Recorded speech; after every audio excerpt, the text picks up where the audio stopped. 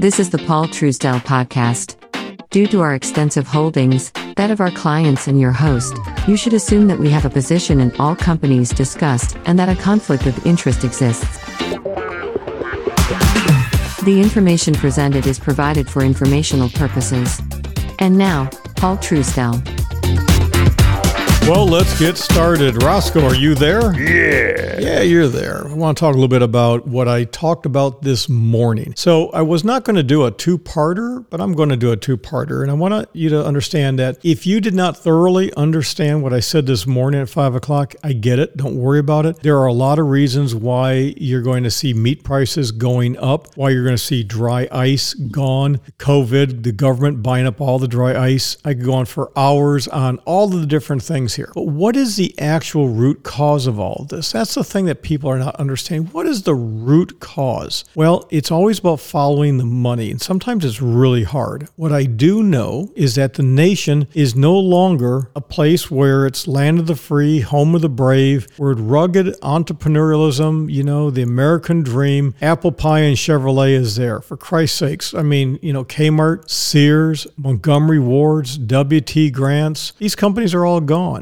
Before there was ever something called Amazon, you had Sears and the Sears catalog. But here's the thing. Again, follow the money. Why do I always say that? Because we live in a screwed up capitalist country. We could use a different form of capitalism, but the problem we have here is we have these oligopolies. We have government-controlled monopolies. But what is actually ruining the nation are oligopolies, mainly in the financial services industry. Now, let me make something really clear. This has existed for a long, long time. Trust busting is a critical thing, but we have had financial services industry companies, your banks, your big brokerage firms that have doing it to the American consumer right and left. And they do it because of bundled financial products. I've said this over and over and over. Oh. You see, when you have a bundled financial product, a mutual fund, an ETF, a variable annuity, you don't get to vote on your shares of stock. You vote for what the bundled registered investment advisor, what the bundling does. You don't actually get to vote with feet on the street, whether you support or don't support the board of directors, the compensation package, the accounting, all the things that the company does. The actual Hormel, the McDonald's, the Home Depot, the Apple. When you actually own shares of stock, you get to vote on that stuff. But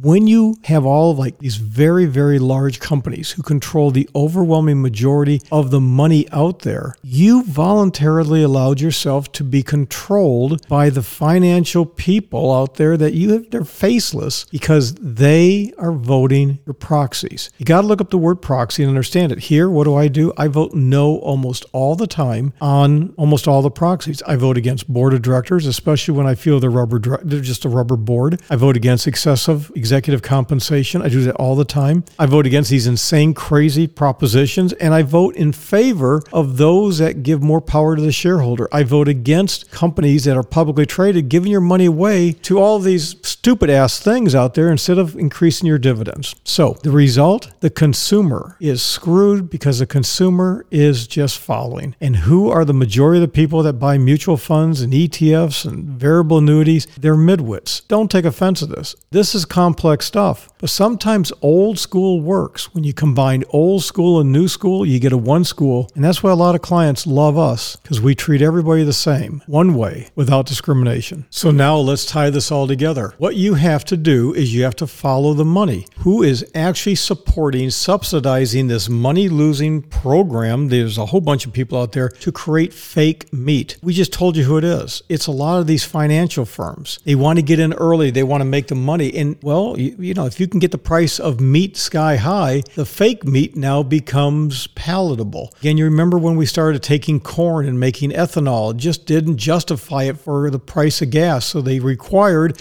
that you had to have so much ethanol in your gas. So it's a win-win situation. What you're seeing is pure oligopolistic capitalism screwing the system. It's people that have the long runway, the money to basically force you and I to do things we would not otherwise do. That's what's going on, folks. That is what's going on. And these dumbass midwit vegans, they're fine with it, but they don't realize the big consequences that's going to hit them in the pocketbook like everybody else. Again, some of us can think, a hell of a lot can't.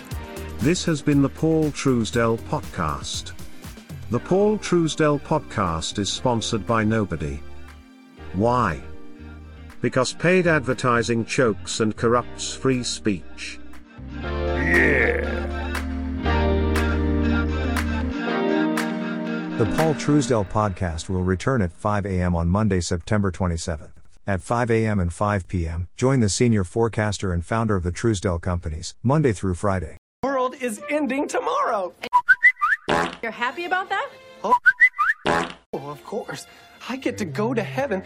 Oh, no. No, no, no! I'd like to start with a list of people I can do without. A proctologist with poor depth perception. Any woman whose hobby is breastfeeding zoo animals. A cross-eyed nun with a bullwhip and a bottle of gin.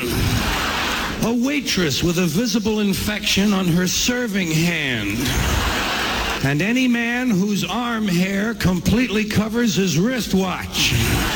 Okay, that's enough of that.